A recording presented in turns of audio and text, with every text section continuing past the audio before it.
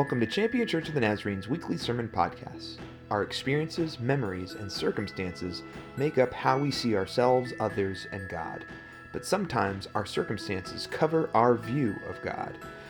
Join us in the next installment of Covered as we discover how to move forward in hope when our circumstances are difficult.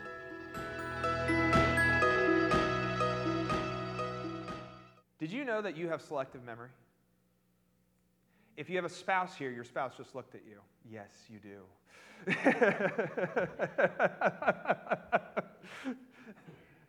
Humans have selective memory. And the funny thing about it is that sometimes it's intentional, like as we just talked about, sometimes you weren't really listening to me whenever I was talking to you about this. Yeah, I was listening, but selectively, and you forget about it, right? But we also, our brains actually have this, I don't know if you want to call defense mechanism, if you want to just call it being optimistic, our brains also will do it automatically for us. It has been found that whenever somebody suffers a traumatic event, the brain will actually forget pieces of that traumatic event to help the brain cope with the stress that came from that trauma. So if you listen to somebody who has gone through a terrible moment in their lives, they'll remember pieces of it, but not every part of it. This is the brain defending itself, trying to find a way to cope with it. But it's not just in traumatic and negative experiences, it's also positive experiences. How many of you remember a family vacation that you just love? Oh, it was the greatest family vacation ever. Or maybe an experience with somebody. That was like the best night ever. We did this, that, these, and those. But you know what we forget is that there are negative aspects to those experiences. When you go on a family vacation, the family fights at some point, but you don't remember that. Oh, that was the greatest vacation we ever had. We went here or there and everywhere. Remember, we did this, that, these, and those. Yeah, and the brother and sister fought for 5 hours in the car on the way there. But you don't remember that. You remember the good times. Every person who's ever been married, something went wrong on your wedding day. You just don't remember it. You just remember the fact that it was one of the best days of your life. Humans have this amazing, maybe amazing, ability to have selective memory, whether we are doing it intentionally or not. And I think the reason that we are built like this is because as humans, our circumstances often really direct our reality, how we see the world, how we see people, how we see everything.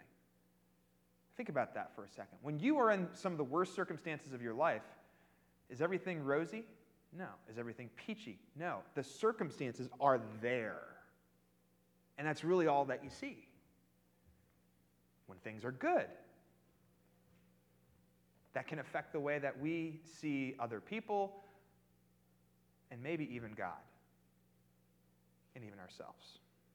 So, today, as we read from a prophet, I want you to understand something here.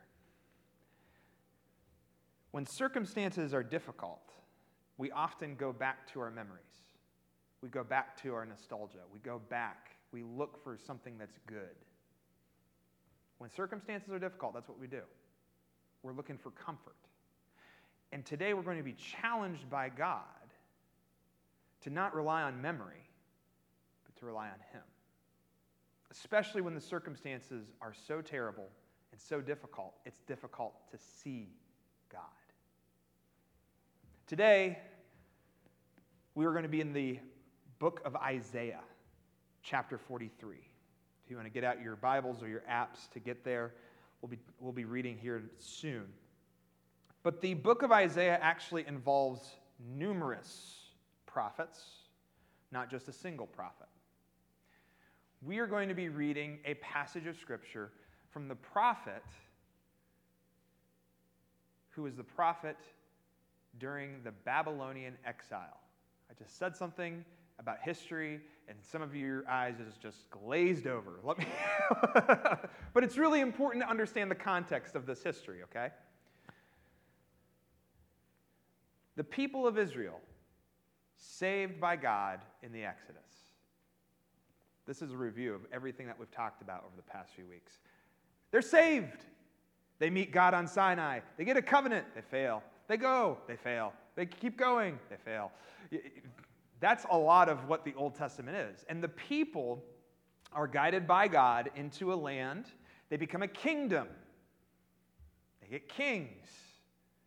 Well, as kingdoms, as many of you know, kingdoms don't always do what God wants because they're looking for power and resources and wealth.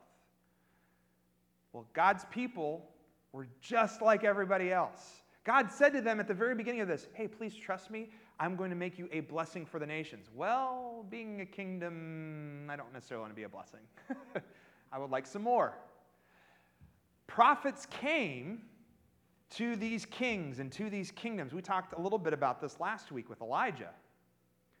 Well, they kept on seeking other things. And the prophets kept on saying to them, hey, if you do this, God's going to bring you down.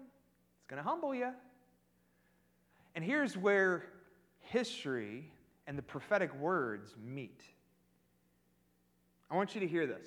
Every single geopolitical power, nation, kingdom, whatever you want to call it, has fallen. Do you hear that? Throughout all of history, they have fallen on some level or not. You can go all the way back to ancient Chinese dynasties. You can go back to Rome. You can go back to even before that. As countries assert their power and get more competitive, at some point something goes wrong. The prophets said to Israel and Judah, don't be like these countries. God will judge you and bring you down. They didn't listen. So they fell. They fell at the hands of a power called Assyria.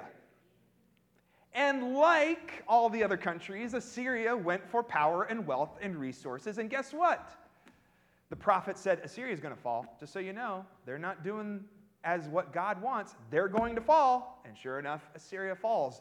And all of Israel, all of these people, God's chosen people, are thinking, oh, yes, God's going to reestablish us as we expect him to. And then comes a power named Babylon. And this is the space where the people of Israel, the people who were saved by God in the Exodus, begin to wonder, is God really there? Is God really good? Is God really going to save us? Because we just heard a bunch of prophets say that Assyria is going to fall down, and they fell down, but then all of a sudden Babylon just showed up. We thought we were done with exile. And you can hear in the prophets of this time period doubt, wrestling with what is God going to do next? Because we didn't expect Babylon. You told us that Assyria was going to fall. Great, awesome. I want the good life back.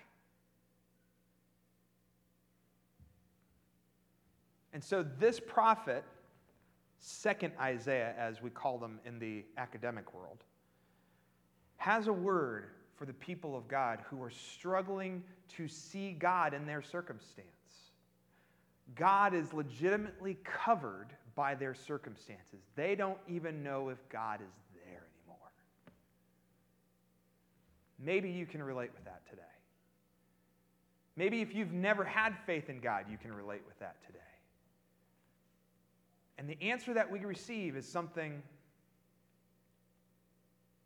as I said, not the most solid and concrete. But we'll see what God has to say in this moment. Isaiah chapter 43, beginning with verse 14, we read these words.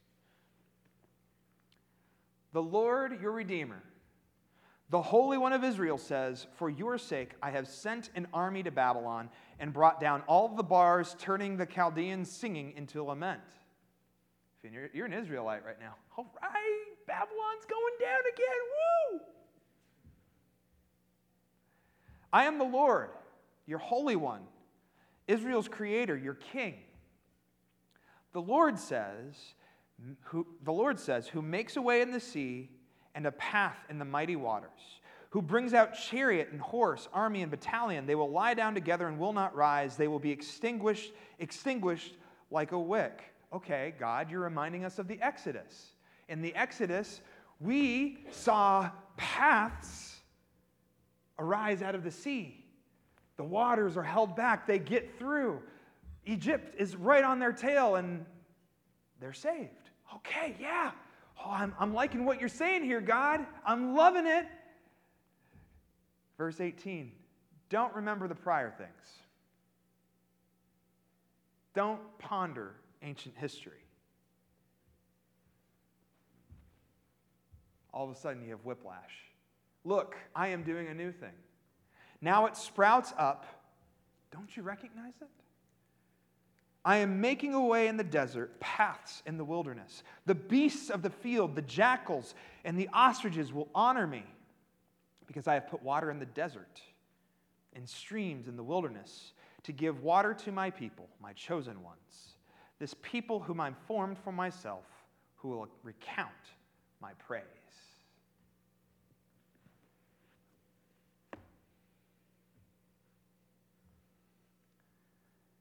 These people have a centuries-old relationship with God. How do they know this God? He saved them from slavery. That has been the one common factor in all of these conversations that we've had and all these messages that we had. They always look back to the Exodus as this defining moment when God reaches into human history and pulls a people out of oppression so that they might live a different life.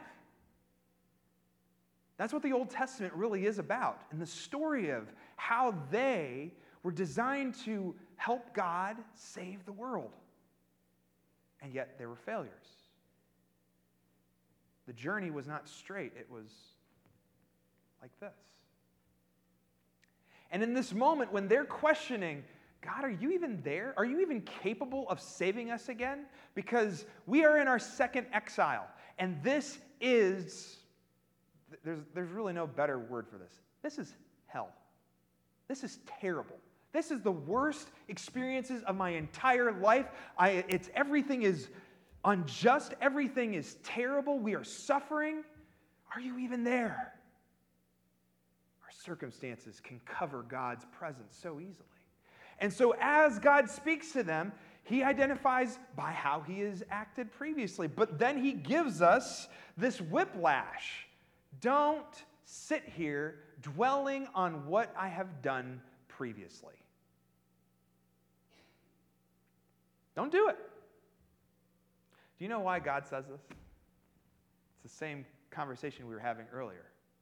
When things get difficult, we start to look backwards. Our memories often make us feel better about whatever it is that is hurting us, whatever it is that's giving us a difficult time, whatever it is that is causing these circumstances. And so for years upon years upon years, the people of Israel looked backwards to the Exodus, but God is trying to shake them out of this because God is about to do a new thing. And if you want to see the new thing, you can't be looking backwards.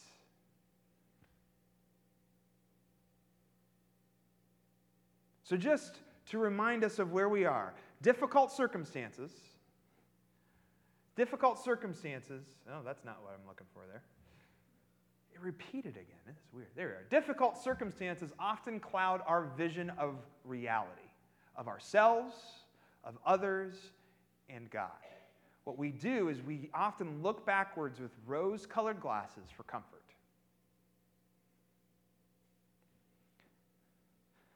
I'm not going to get too much into this, but you ever hear somebody complain about the way the world is today? You know why? Because they look backwards with rose-colored glasses like it was so much better back then. But guess what? The nostalgia that we feel when we do that is forgetting all of the wrongs, all of the injustices, all of the bad circumstances that were happening then.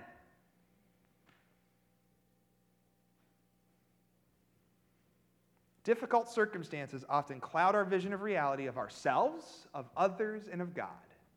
You ever heard somebody in the church say, "Oh, we need to get back to doing church like this"? It's nostalgia. Oh, it was so good at this moment. Remember when this and that and these and those? Yeah. There was also some really terrible things happening in the church at that time. It happens. It happens to all of us. So what God is doing is He is saying this to say, don't look at these things, because what we do is we make God an idol. We make the way that He has worked an idol. And we say, God only works in this way. God only works through this song or this style, or He only works in miraculous moments on mountaintops, or He only works whenever He makes donkeys talk, or He only works. Do you see this? And what have we been talking about this entire series? He is who He is. He will be who He will be. He acts how He acts. Do not put a box on Him. Do not do it. Because He's going to do a new thing. And so for us, we need to recognize that if our faith is relying on our memory, faith is relying on nostalgia, we're not really having a faith in God, we're having a faith on those things. Bernard Anderson says this: "Here is faith that does not turn to the archaic past, longing for the good old days, but stands on tiptoe, facing the new age that God is about to introduce. Even now, those new things, those acts of new creation are evident if one has the eyes of faith to perceive them." Bernard Anderson is taking what Isaiah is saying here and saying, hey, don't focus on the present circumstances and don't focus on what circumstances were. Keep your eyes open for God and have hope that He's going to do something. You might not know what it is, but He's going to do something. Because this God has shown up time and time and time and time and time and time and time again. It's why we have the audacity to call this God faithful. We have the audacity to call this God love. This God is different than everything else. And you can rely that He's going to do something, even if you don't know what it is.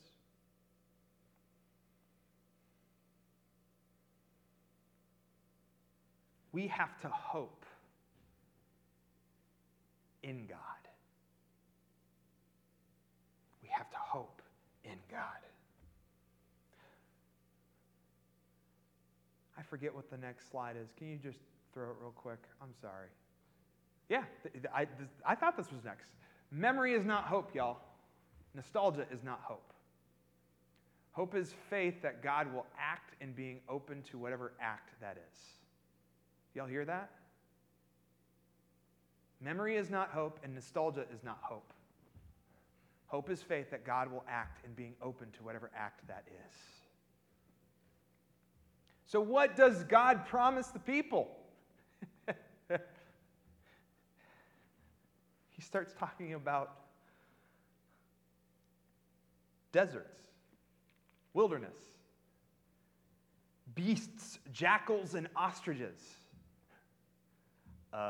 God, our problem is Babylon, not jackals. There's a wonder of exactly why God speaks in this way. Some interpreters say God began to speak poetically through the prophets because it was easier to remember. I also sometimes wonder if the prophets received this message from God and God knew it was going to be longer than they were expecting. Because you have to all realize something here. This prophecy is not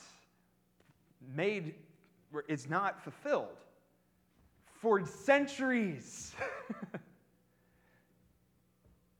So he's being a little vague.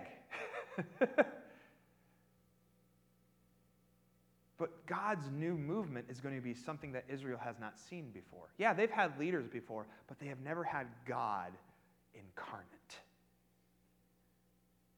This is speaking about Jesus, who is to come hundreds of years later.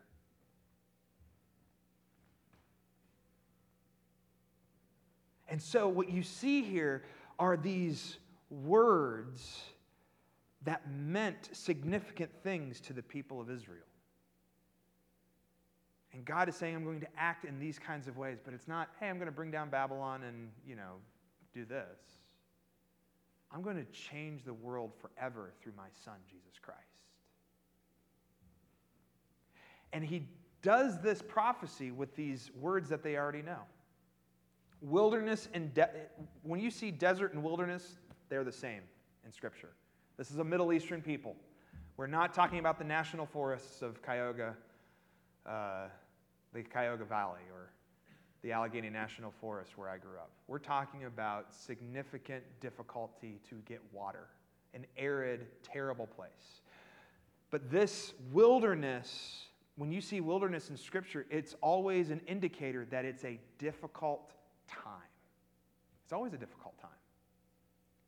So what God brings to his people who are struggling, who are focusing on their circumstances, to say, I'm going to bring you through this difficult time, this wilderness. And this is what it's going to look like. I'm going to give you a path, just like I gave you a path before. But I'm also going to bring water. What is life in the wilderness of the Middle East? It's water. You cannot live in a desert without water. He's bringing life. And around this river, your greatest enemies of the wilderness will come to drink from the same stream that I give to you. Jackals and beasts and ostriches. These are metaphors for the enemies of Israel. It's not really what they're probably looking for, but God is speaking. And Brueggemann says this so wonderfully. The substance of the promises in this prophecy is derived from old memories, but the power to generate the newly promised reality is rooted in not what is old, but what is fresh and alive about Yahweh. God is going to do a new thing.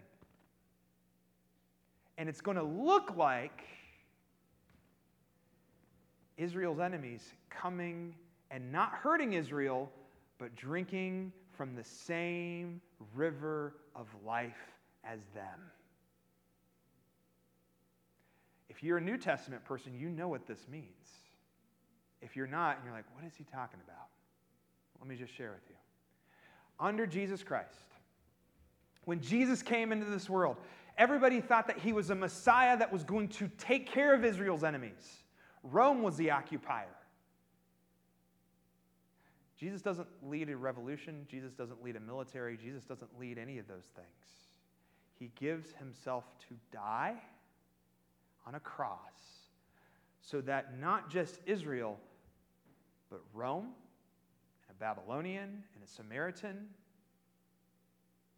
an American, every Gentile, everybody would have new life. God is moving his people of Israel into a new exodus, a new covenant, a new community. And it is the church, where the things that have defined us for years do not define us anymore, but rather we all drink from the stream of life in the wilderness, and that is Jesus. We live because he has saved us and defeated sin and death, the ultimate enemies of every single one of us. That's an amen, y'all. You ever hear people saying, the problem with the world is this, that, these, and those? No, the problem is the universal reality that we sin. And the reason why we die is because we sin. Jesus defeats them both.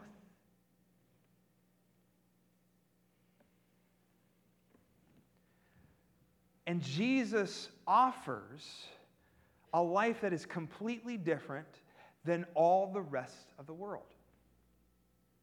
It's a call to wilderness. It's a call to wilderness, y'all. Why does Jesus say, blessed are the poor in spirit? Blessed are those who hunger and thirst for righteousness. Please, you need to feed the hungry and clothe the naked and care for those in need. These are postures of wilderness. Jesus' ministry is intentionally going into the difficult spaces of our world because the world created that wilderness. And you and I are to drink from his stream. And those who we saw as enemies join us in living out his will and his kingdom, in radical forgiveness, in peacemaking, in hope-giving, and in love.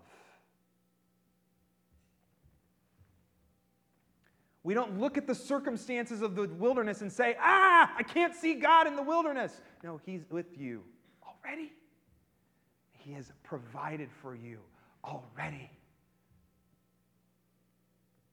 And he will give you all that you need to live as he wants you to.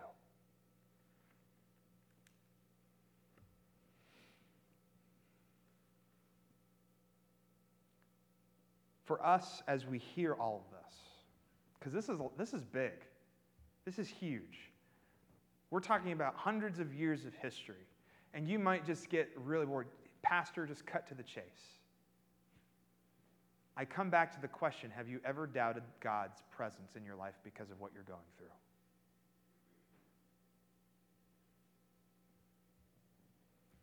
God's answer to you might not be this 5-step plan like we want. It might not look like the thing that you want to be said. It might just look like God saying, I'm making a path through this. I will give you what you need to get through it. I am with you. I'm doing a new thing. Because that's what we can be. God can give you a path in the midst of your worst difficulty, suffering, and you won't take it. You know why? You're not looking for God to do the new thing in your life. You're looking for what you know behind you. The memory and the nostalgia becomes our hope instead of God himself. So if you need to hear this today, if you're doubting God's presence in your life, I need you to hear this. You ready? Your circumstances do not dictate God's presence. You hear that? Your circumstances do not dictate God's presence. Well, why would God let this happen? Your circumstances do not dictate God's presence. What you are going through is the effects of sin and death in a world that has turned our world upside down. And God is continuously there trying to turn it the right way. And he is present in your life. Your circumstances do not dictate God's presence. God will act in new ways, in ways different from before, and you can have hope in that.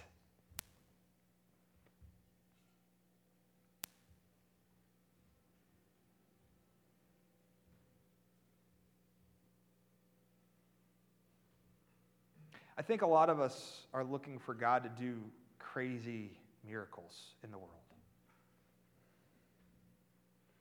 But Jesus is the ultimate miracle.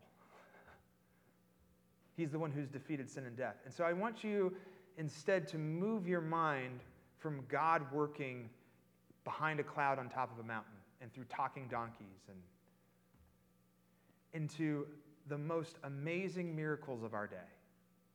Yes, God works miracles through miraculous healing.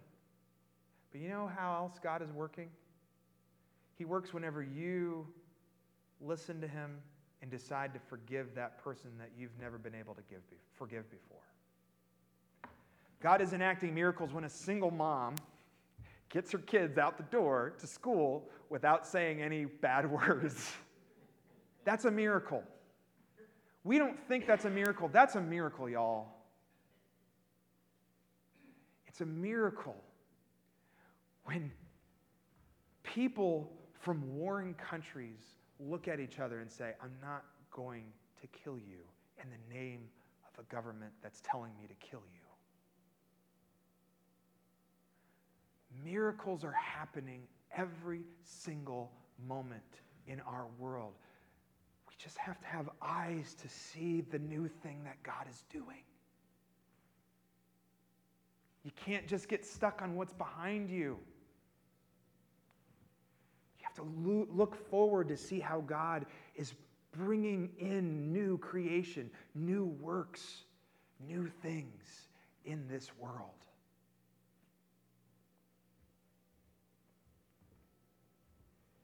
So don't allow your circumstances to cloud how you see God and how you see others and how you see yourself. You are a loved son or daughter of God. And so is the person that you want to hate the most. And may you move forward allowing him to direct how to live with that person or those people. And it's not to make the 5-point plan, it's to love. It's to forgive. It's to be people of peace. It is to be a blessing to others as God has blessed us.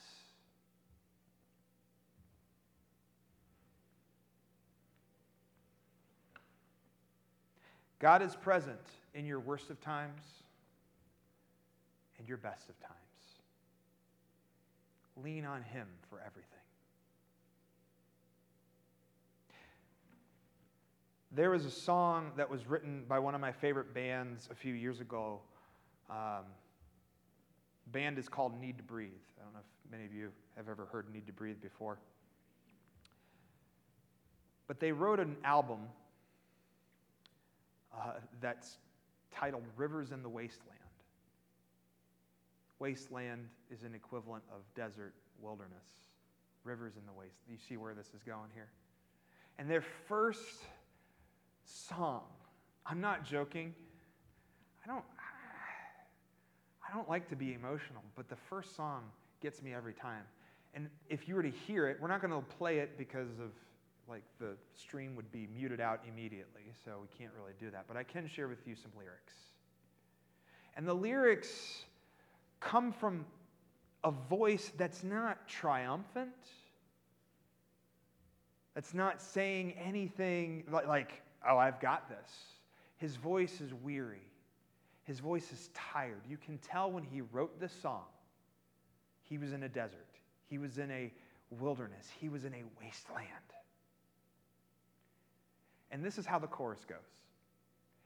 In this wasteland where I'm living, there is a crack in the door filled with light.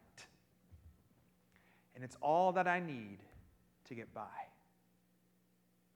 And it repeats, in this wasteland where I'm living, there is a crack in the door filled with light. And it's all that I need to shine. That's hope in a God that has not been a parent.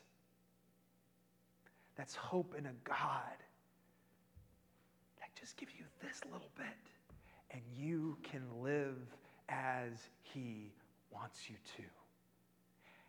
The tag is this. And again, he sings this not with victory, but with a weary voice. If God is on my side, if God is on my side, if God is on my side, who can be against me? He repeats that 3 times because you know what? It's really hard to believe that God is on your side when you're going through the wasteland. But the good news is God is with you.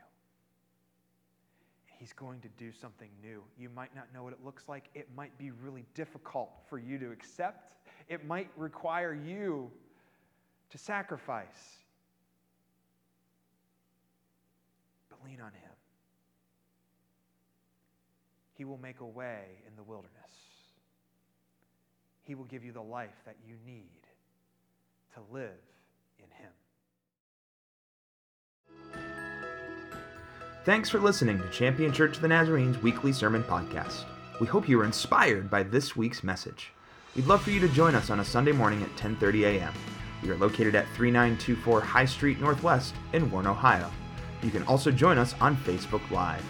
For more information about our ministries, or if you'd like to contribute to our ministries online, visit us at championnaz.org.